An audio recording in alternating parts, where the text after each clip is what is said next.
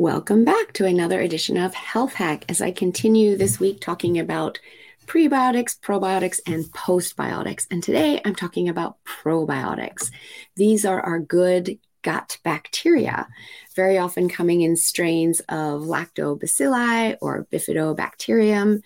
And we need these in our gut. And in today's world, we have so many factors that are actually breaking down the balance between our good and bad bacteria in our gut, such as high stress, poor sleep, food intolerances and sensitivities, etc., that we need to be preserving and rebalancing our gut. And the use of probiotics can be very helpful in doing this. There are specialized forms of probiotics that are very much needed if you are taking an antibiotic to balance out the negative effect of the antibiotic, which is literally cleaning everything in your gut, wiping it out, the good and the bad bacteria.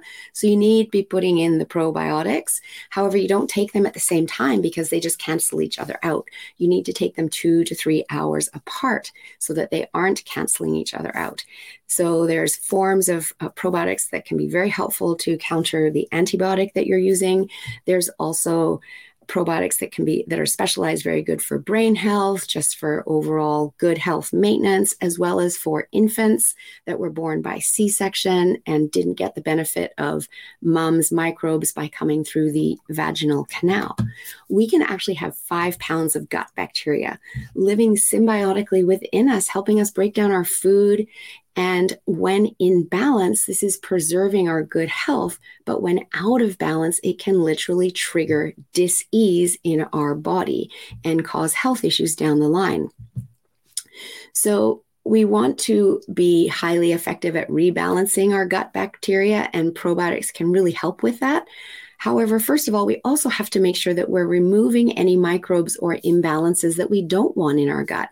If we've got a yeast overgrowth or a bacterial overgrowth, we need to first address that before just dumping in probiotics. If we've got H. pylori, same thing. So it's really best to be running a lab test first to see what's going on inside your gut.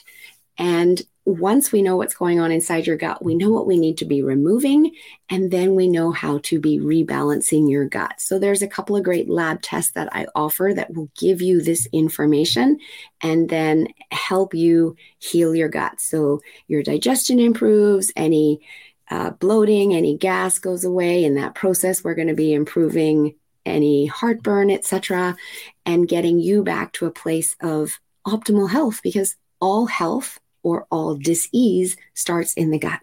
And when the gut's healthy, it's your health that is starting in the gut. There are also foods that are probiotics, such as fermented foods like sauerkraut, kimchi, kefir, goat and sheep-based yogurts. A lot of people use kombucha. I don't love that one. It can be very high in sugars and it doesn't have the same kind of results in testing. For some people, miso can be effective, but not always. So those are some foods that can help you, as well as looking into actual probiotic supplements that your body might need based on lab testing that you've done. So I hope this information is helpful. And as always, reach out if you have any questions or you would like to do some lab testing in regards to where your gut is at today so that you know exactly how to move forward in optimizing your health.